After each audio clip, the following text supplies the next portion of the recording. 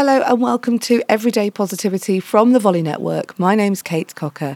This week I am going through the 7 pillars of positivity. These pillars are pillars that I've designed to help you create and maintain a positive mindset. Now, positivity, I believe, is a skill, and therefore for you to get good at it, you need some structure and some habits that you can put into place.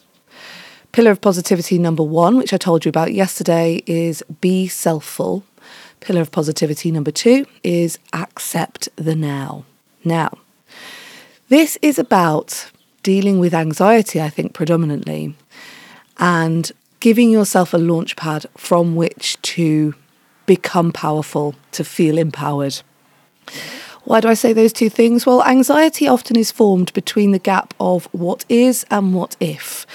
So if you're thinking about, what might be, look into the future, this could happen, and you're ruminating on the negative, that's the gap between what is and what if. If you are thinking that you should be living a certain way and you're not, and you're getting anxious about that, that is your gap between what is and what if. And accepting the now is a technique that I like to use to just shift that focus back to what is. It's about controlling the controllables and accepting things for how they are right now.